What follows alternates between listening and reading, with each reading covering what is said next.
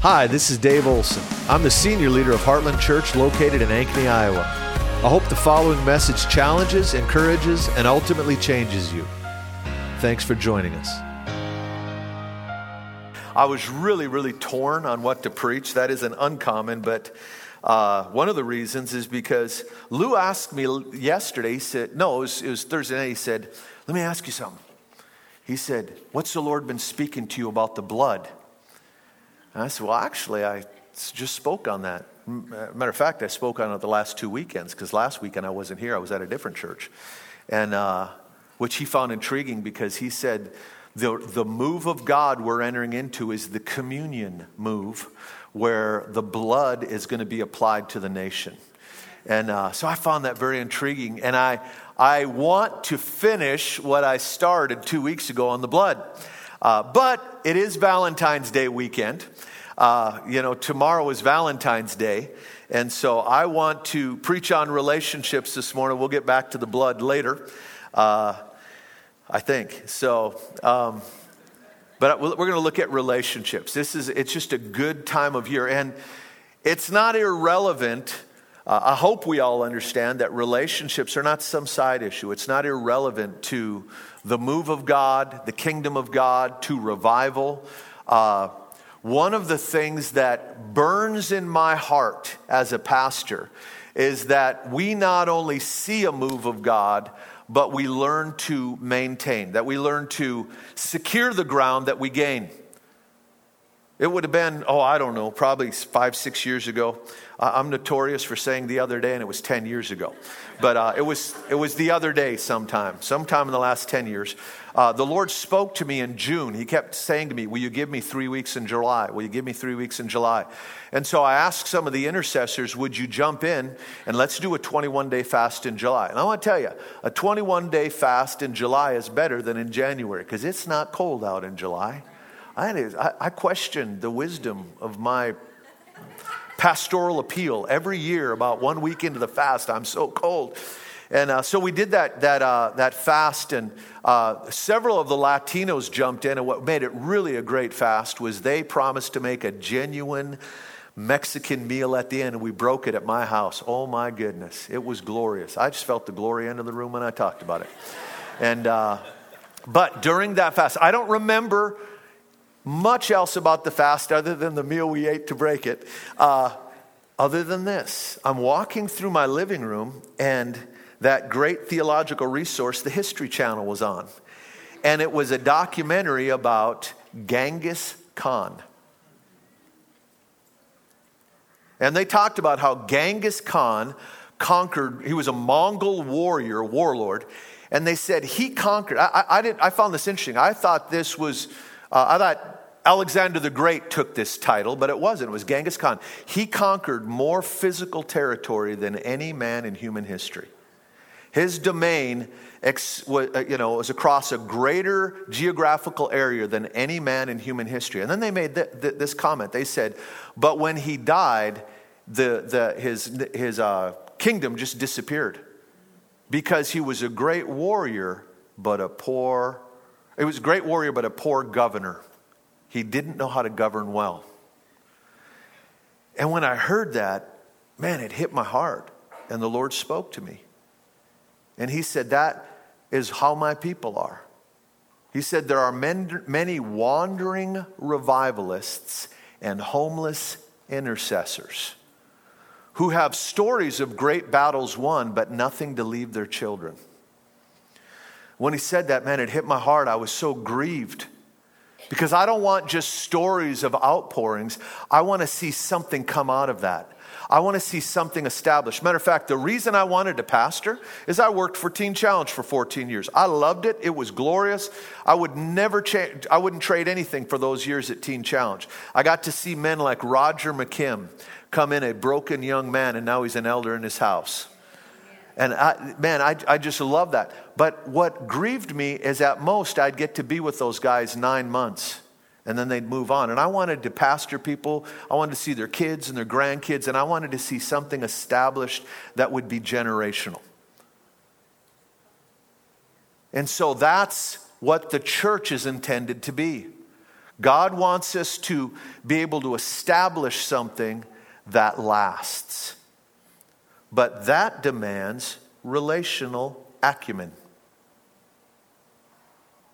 Much of what we struggle with as Christians is not in and of itself spiritual, it's relational.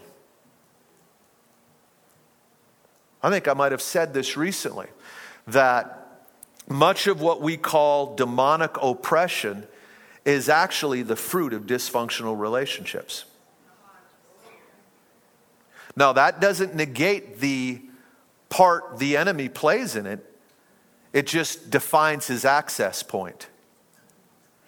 The enemy will attack in the area of our relationships. And that's why it's so very important for us to learn to relate with others in a healthy manner. What God does in us as character must translate to something between us as culture, relationship. The way to keep the gains of yesterday's victory is through culture. That something is established between us. That we learn to translate what God has done in us to something between us. And that's the way that thing spreads, and that's the way it becomes solidified.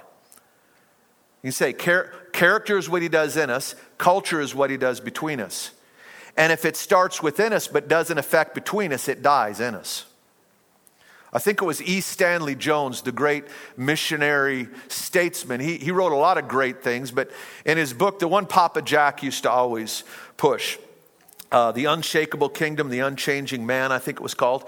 He made a statement in that book. He said, if the kingdom doesn't start with the individual, it never really starts. But if it ends with the individual, it truly ends. So what he was saying is that the kingdom of God first impacts a person, but as it grows, if it doesn't begin to impact others and the culture around us, then it really has died. And what he's touching on is actually what the Lord was speaking to me through that great theological resource, the History Channel. That often what God does in us at the altar dies as soon as we get home. Or dies on the job because we don't learn to translate that transformation and hold the line as we get into relationships. Matter of fact, we did a supernatural school of ministry down in Burlington last weekend, and one of the sessions we were talking about was this. And I was telling them that often what happens is that God does a work in us, and we don't hold the line. Some of you have heard me say this before. The very people that pray you into your encounter will often resist the encounter when it begins to manifest in your life. And it's not because they're necessarily against what's happening in your life. It's just change. There's an old saying that everybody hates change except leaders. That is not true. Everybody hates change, including leaders. It's just leaders get to process it before they make it public. And so by the time they've gone public, they're all for it because they already had opportunity to process it. Then everybody else has opportunity to process it. I remember one time I complained to the Lord. It was none of you. This was many years ago. Okay? But I said to the Lord, I said, God, why don't these people just go with it? And I was complaining. I didn't realize I was praying because he answered me. He said, that's why you're here. He said, if everybody just did what I wanted them to, I wouldn't need leaders. And what he was insinuating is the resistance is your job security. So quit whining, you know. It's your job to lead through this and sell this thing to get every people to be convinced of what I had to work on you in private over. And so the fact is there's always a relational component to revival, to a move of God, to encounters, to what God wants to do. God will always start in us. He does something in us so that he can do something between us and establish that thing. So then as a group, he can do something through us. But where most moves of God die is not at the altar. It's God does something in us, but we don't establish it between us. We succumb to the confrontation and the pressure, and just the relational conflict as all this kind of sorts itself out. We have a new way of doing things. And this is notoriously true of marriage. I've been in ministry a long time. And I'm telling you, I've seen it again and again and again where a spouse will pray their spouse into an encounter with God and then they resist the very thing when it arrives. They end up rejecting the answer to their own prayer because they were thinking it was going to manifest in these ways, but it was also going to manifest in these ways. They were thinking it just meant they were going to be easier to live with. But in some ways, they were going to be harder to live with because this person was going to all of a sudden take up the space they were supposed to be occupying previously. A wife who has had to take the lead in the home and cries out for a godly husband, and all of a sudden he has an encounter with God, and they thought, oh, that's just going to make him kinder. He'll want to take me out to dinner more and really appreciate all I do. And that should be part of it, gentlemen. But the other part of it is he's going to begin to occupy the space he was supposed to be occupying before, that you were occupying because he wasn't. And that means you have to let go of some things so he can grab onto some things. And that's where the conflict is introduced. And so this is why relationships are crucial to a move of God. If we're going to move into what God has for us, put it this way, the only constant in the kingdom is change. That's why every prophet that comes through, you're in an hour of transition. Listen, you'll have a life of transition. We're always on the move in the kingdom. And what that means is that we're always having to adjust to one another as God is doing a work. And in fact, it's often the work God is doing in those nearest to you that is the catalyst for the work he's going to do in you. I've learned a very troubling thing about God. I've learned a number of troubling things about him. And he doesn't seem troubled that I'm troubled. But I've learned a troubling thing about God, that he will use the character flaws in other people that he does not endorse, by the way, on me. While he's working it out of them, he's very practical. While it's still in them, I'm going to use it on you while it's on its way out. And he'll use their character flaws that are in them to work on the character flaws in me. Because God is after these things in our life. And so, in a very real sense, you can't grow alone. There's very little growth that you can achieve alone. That's why God has not called us to be in a monastery. Shut off from society. I believe there are seasons where God will call certain people in that manner, but even there in the monastery, there's other monastic people that are going to rub you wrong. God has called, he's not called us as a me, he's called us as a we. Because I need you to grow. Because there are things in my life I don't even recognize until you bump up against them. I've said it many times. I was a very patient, amiable person until I married Kathy. And I couldn't believe it was her fault. I mean, all of a sudden this thing came out of me that I didn't know was there. It had to be her fault because it wasn't there before. No. I had an irritating friend that we started a ministry together. He wasn't irritating, but this statement that he hung on his door was. It said, the foot that kicks over the barrel is not responsible for the contents, but rather for merely revealing them. Just before I married Kathy, the Lord spoke to me one day in prayer, and he said, Kathy will be the finger with which I probe your heart. I thought, man, Lord, that doesn't sound romantic at all.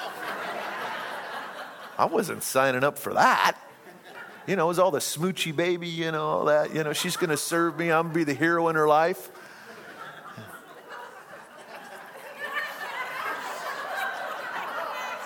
It's Valentine's Day. The fact is, relationships are the way that God gets at us. So here, let's tie this in with a verse. So you know I'm being scriptural, okay? Let's quote a verse.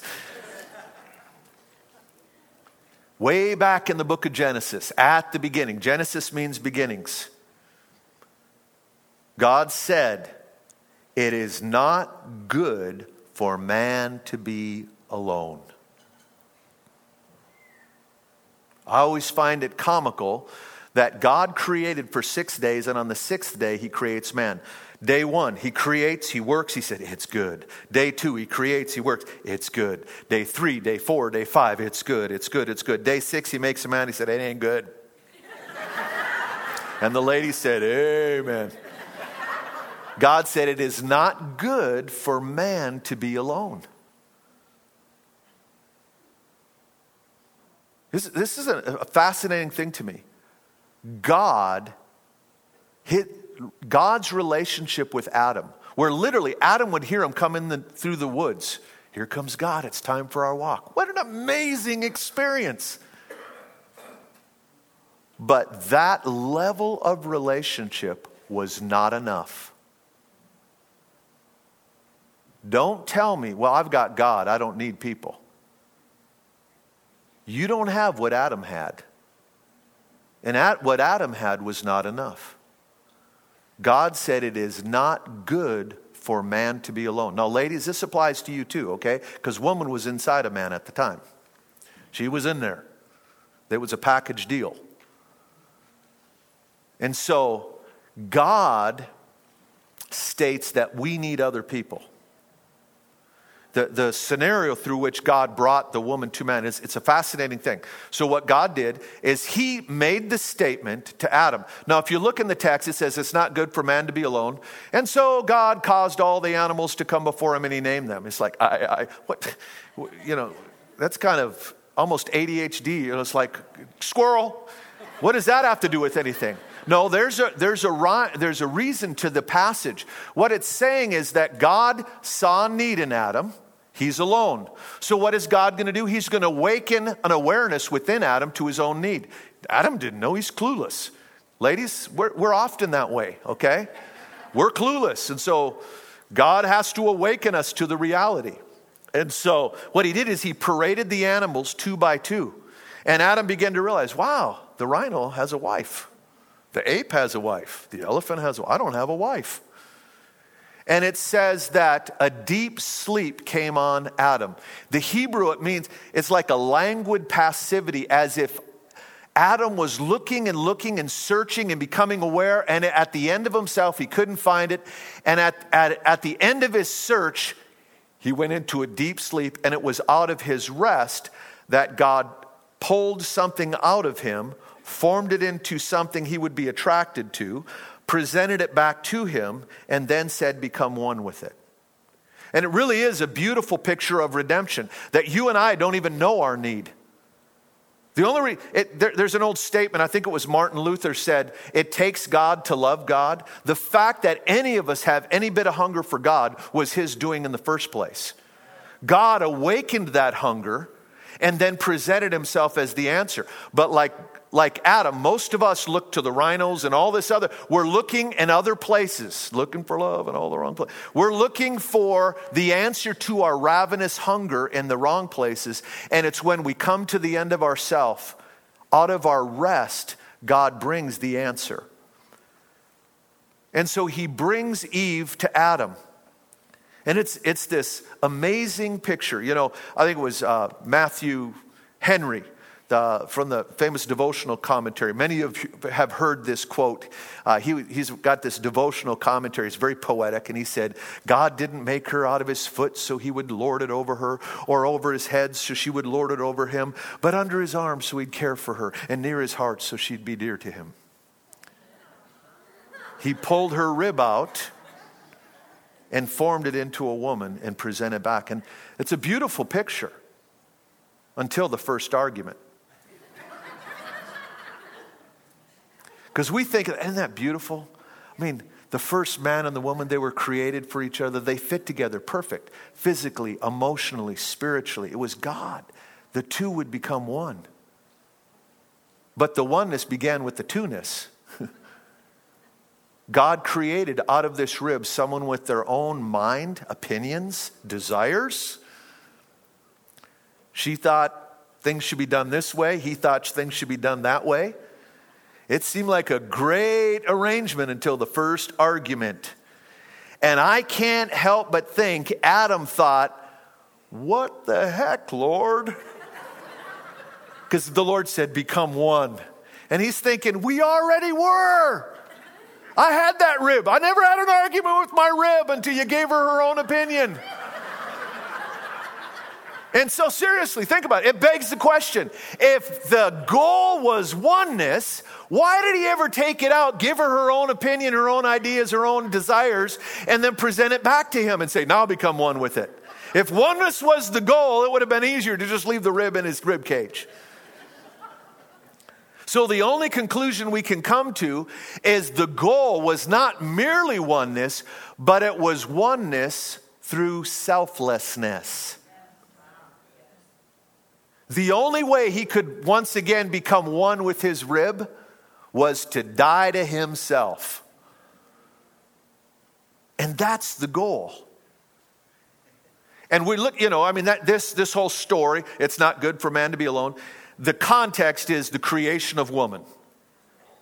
And we were made for one another. And it is true. We fit together perfectly. Body, soul, and spirit. It's a beautiful thing. But it's not isolated to marriage. It's not good for a person to be alone. And some of you, not by your own choice, you're single. Some of you actually have what is known as the gift of singleness. It's a spiritual gift. It's not one a lot of people pray for. But some people just have it. And it's an amazing thing. And they are a gift to the body of Christ. But even then, they may be single their whole life as a gift of grace. Some are married younger in life, lose their spouse, and there's a grace that comes on them, like Anna, who was in the temple for, depending on how you interpret it, 60 to 80 years, fasting and praying for the Messiah. What a gift to the body of Christ. But even then, it's not good for that person to be alone. We need relationships because I'm telling you, there are things in you you don't know are wrong until you bump into other people. I'm going to break it to you. You thought your family was functional. You thought you were normal. You thought your family did it the right way until you met us. Believe it, the same's happening on our end. There are things that my family did that were unhealthy that I didn't know. I just thought everybody acted that way. And then I got around other believers and their unhealth was in a different area and their health was in the area where my unhealth was. And it was like God marching the animal kingdom before me and awakening a need within me and making me aware, I need to get this fixed. And that's the way the body of Christ works. We need one another. We need relationships. And so isolation is not God's will for your life. We need relationships. Probably the classic verse on isolation, it was said of a man. He was alone, living among the tombs. You know who he was? The Gadarene demoniac. Isolation will breed that kind of dysfunction within our mind, becomes an on-ramp for torment. And so we need relationships. And God's desire is that in the little microcosm of marriage, that we become one through mutual submission. That I've got to die to me for us to have that oneness. But that microcosm of marriage is not the only place that principle shows up. It's within the body of Christ. Healthy people can produce that kind of behavior in the workplace. Now, there is this tension we live in, and a necessary tension of where do we die to ourselves and where do we set boundaries? Now, that's a message for another day. But we need to understand that there are limitations of how much you should die, because there is a place where dying to yourself is actually not an act of love. It's an act of enabling someone else's dysfunction. And we've got to have the wisdom from God to discern between the two. Sometimes the most loving thing you can tell someone is no. Yesterday, I think it was yesterday, my dad was here for the ministers' meeting, and someone was asking about our relationship, and I told them how my dad kicked me out of the house at 16, and their eyebrows went up. And I said he probably should have done it a year earlier. It was an act of love. And there were other pastors in town that came against my dad, and they told him, listen, I would never kick my kids out of the house. The guy told him, he said, if my daughter was sleeping around, I'd buy her birth control, but I'd never put her on the streets. If the prodigal son's father would have operated in that way, he would have never come to himself. I used to tell parents at Teen Challenge, if the prodigal son's father would have given his son a MasterCard, he'd have never hungered to come back home. And so sometimes the most loving thing we have to do is tell someone no. Jesus stewarded his own limitations. Okay, even Jesus had physical limitations. He took on the human condition. We were talking about it at offering time. Limitations demand that we allocate those limitations according to an internal value system. I don't know if you caught it yesterday, but Lou, he said this in private and then said it again publicly. And I felt like he articulated it so well. I don't know if he articulated it as well in public, but where he was talking about Jesus saying, the harvest is white, beg the Father, and that word akbalo is to hurl people into the harvest field, to literally thrust them out. And he said, we read it like it's a suggestion. He said, but what he believes is that there was such a passion in the heart of God, in the heart of Jesus, and he was overwhelmed by the limitation of his physical humanity. And he realized, I can't get the job done in my current state. There needs to be millions of me. And so then he said to his disciples, listen, cry out to heaven and have Father hurl people into the harvest field. I'd never thought of it that way, of Jesus being aware of his physical limitation and that passion erupting in him saying, well, we've got to get this thing done. It's an amazing picture.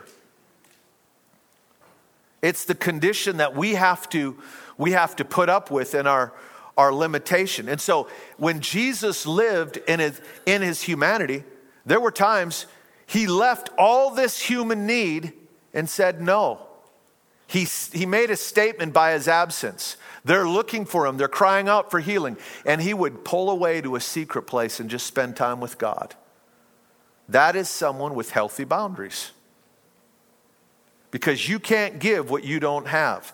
And you can't have if you don't continually replenish. And so we've got to learn to live in that, between the need and the source. And just begin to learn to live in that tension. And that's true of all of our relationships. And so living selflessly doesn't mean you just let people run roughshod over your life. Because if you don't steward yourself well, you got nothing to give. Remember reading about Robert Murray McCheyne. He was a great revivalist back, I want to say in the 1700s. May have been in the 1800s. But he was a tremendously successful revivalist, circuit rider. And on his deathbed, he cried. He was 30 years old when he died. And these were his final words, if I understood the story right. At least some of his final words. He said, God gave me a message and a horse to deliver it on. I've killed the horse and now I can't deliver the message, and died. 30 years old. What he was saying is, I didn't take care of me, so I can't fulfill the call. His passion to reach others destroyed the container that he was supposed to carry it in.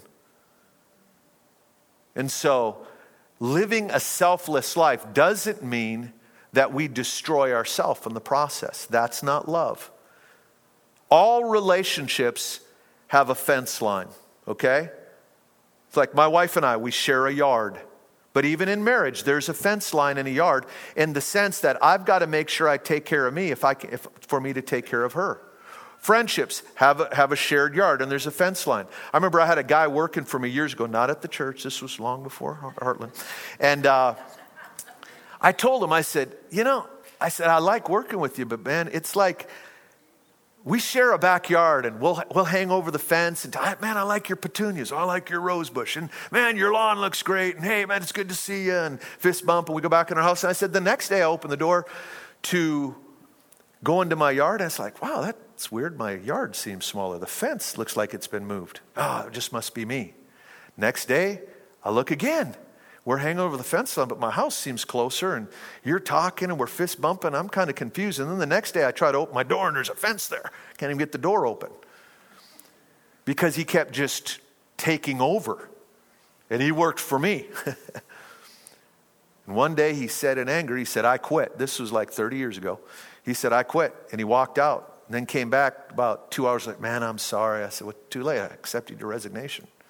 What? Yeah, I said, yeah. Accepted your resignation, because there had been this thing that he couldn't just obey those boundaries. It was the most loving thing I could do for him and to take care of me. You see, if you're not occupying your space, somebody in your life has to. Then when you get touched by heaven and get transformed, all of a sudden you realize your responsibility to take that space back, and they're going to resist you because you gave it to them. And that's not on them. You can't afford to get angry. Well, who do you think you are? Yeah, they've been taking care of your yard. You ought to thank them. And then have a conversation about, okay, now it's time to make this transition. I need to step in a responsible way. And there's always that conflict when that happens relationally. That is the nature of relationships. Now, this is more psychology and sociology, but I'm telling you, our theology will not fix these things, okay? We want a spiritual, the enemy's really coming against me. No, it's your bad decisions previously, and now you've got to stay the course, pay the price for your bad decisions relationally, and earn the trust, and realize there's going to be resistance, but stay humble and talk through these things so you can occupy your yard. And if you spiritualize it, it's not going to help anything. You're just going to demonize the person who's been mowing your yard. And so we need to learn to move into those relationships. And all of this has everything to do with revival. Because in hours of outpourings, people are awakened to their responsibility. And I want to carry my weight in the relationship. Because when you aren't carrying your weight and you're traveling with a group of people, whether it's a family or a church, somebody's carrying your rocks in their bag. Because you're not carrying all your own rocks. I don't know why you'd carry rocks. Okay, your equipment, that's a better now. Yeah, if you're not carrying all your equipment, somebody has to, or the party begins to break down. And so in hours of outpouring, I hope this makes sense. In hours of outpouring, some people, the way God touches them, and say, you know what, I'm taking your equipment out of my bag. I'm not going to carry your stuff anymore. I love you, but I'm not going to carry your stuff anymore. And other people are saying, man, I've not been pulling my weight. I need to step into some responsibility. And often what happens is one person's touched and still doesn't see the need to carry their own stuff, and the other person doesn't want to give them back because it makes them feel more important. And working that out will determine whether we're able to keep the gains or whether it was just a good story about a great service we had years ago. So the personal encounter with God must translate into changed relationships. We've talked about it before. Let's close with this. We've talked about this before, but I think we really need to drive this home. Where Jesus says that a spirit, if you drive a spirit out of a man, it will go to the dry places. The enemy doesn't like the wet places. He doesn't like where the spirit is moving. So he's going to jettison that situation until that person gets back into a dry place. And what does he do? He goes back and it says he looks in the window of that house to see if he can enter again. And if he can, he's going to recruit 7 buddies, and that person's going to end up worse off than in the beginning. That's what Jesus says, okay? So realize, when you have a breakthrough, you displace the enemy. It may be overt deliverance. Okay, overtly, you go through deliverance. And you might even manifest and, and all that stuff. But often, more commonly, there's always going to be an element. There's not overt, but covert deliverance. The enemy is displaced relationally in your life, but he's going to come back and he's going to look in the windows of the house. The Greek word that Jesus uses for house is oikos, like the yogurt. That word means house, home, or household. Missiologists, those that do all the data for missionaries, often use that term oikos to refer to our spheres of relationship. And they'll say it like this: are you stewarding your oikos? How are you stewarding your influence in the earth through the spheres of relationships that you have? Are you keeping your faith to yourself? Or are you showing up in your family, in your neighborhood, in your friendships, in the workplace, and beginning to let the kingdom be expressed in your oikos? God wants to invade your oikos, and so does the enemy. And so what the enemy will do, he'll come when everybody calms down, okay? They're calming down. They're getting a little drier. And what's he going to do? He's going to look into the windows, the entry points of your relationships. And he's going to examine, is there a relationship that has been yet unaffected, that's still in an unhealthy way? And that will be his entry point to get back in and begin to try to take ground back in your life.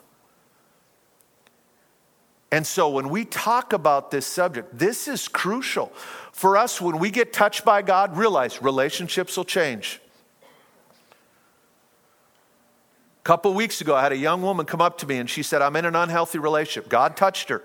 She said, I'm in an unhealthy relationship. What do you think? She told me about it. I said, you're reading it right. You're a wise woman. You need to get out of it. She came back a couple weeks later. I did it. It's been hard because there was the pressure from the other end. But that's the mark of God's movement in someone's life. She was responding to the Spirit of God and courageously confronting a situation where there was great resistance and manipulation and guilt, but she was standing her ground. That's what it takes to see the advancement of the kingdom in our life. Because in God, the ideal is that the enemy comes back and he's like, oh my goodness, I don't even recognize this. Is this the same house? They moved walls around. If I went and tried to get in there, I'd be running into walls, banging my shins. I'm going to go back to some place that's easier to get in. They have totally redone that. There's security systems. This place is not easy to get into because the change has happened. That's why we'll say, change is not change until those around you expect the new you to walk through the door. And